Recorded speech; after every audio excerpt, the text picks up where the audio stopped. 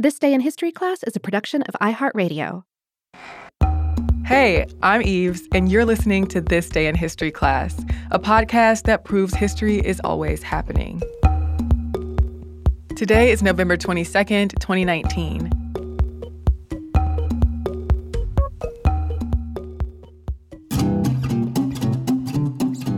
The day was November 22nd, 1869.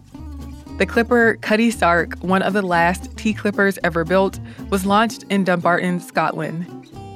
It's one of few 19th century composite construction clipper ships that survive today. A clipper is a fast-sailing ship with 3 masts and a square rig. They were merchant ships that were built for speed, and they were popular in the mid-1800s. They had long, narrow hulls, usually made of a composite of wood and iron. They also had sharp bows and a large sail area. Tea clippers were specifically designed to transport tea from China. Trade was competitive and fast-paced, and clippers allowed merchants to cut down delivery time.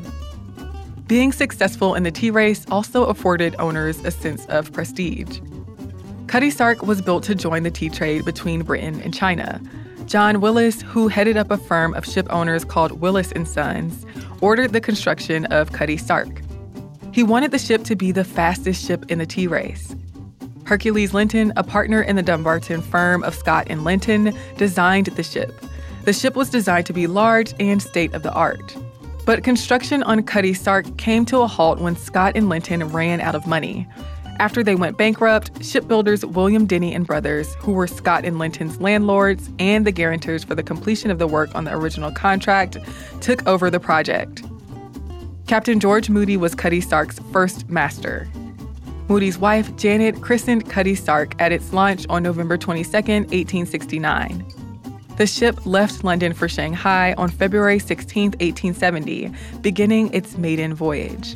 The voyage took 104 days. Cutty Sark was built just before the advent of the steamship. When the Suez Canal opened in 1869, steamships had shorter routes that they could take to China. Tea clippers, on the other hand, still had to sail around Africa.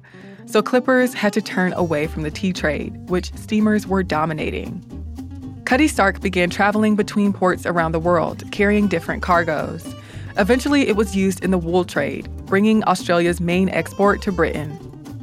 For 10 years, Cutty Sark held the record for fastest journey from England to Australia.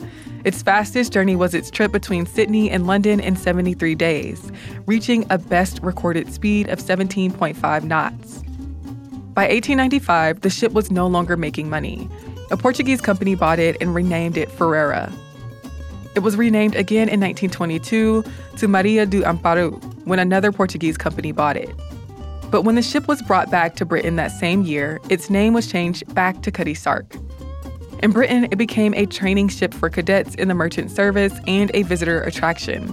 The Cutty Sark Preservation Society was established in 1953, and the ship was installed permanently in a specially constructed dry dock in Greenwich, London.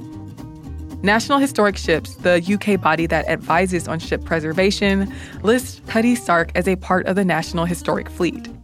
The ship is still a visitor attraction in Greenwich. I'm Eve Jeffcoat, and hopefully you know a little more about history today than you did yesterday. If you're hungry for more history, you can find us on Twitter, Facebook, and Instagram at TDIHC Podcast.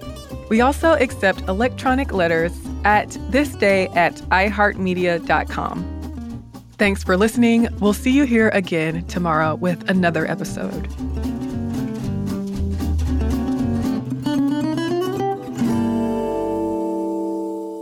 For more podcasts from iHeartRadio, visit the iHeartRadio app, Apple Podcasts, or wherever you listen to your favorite shows.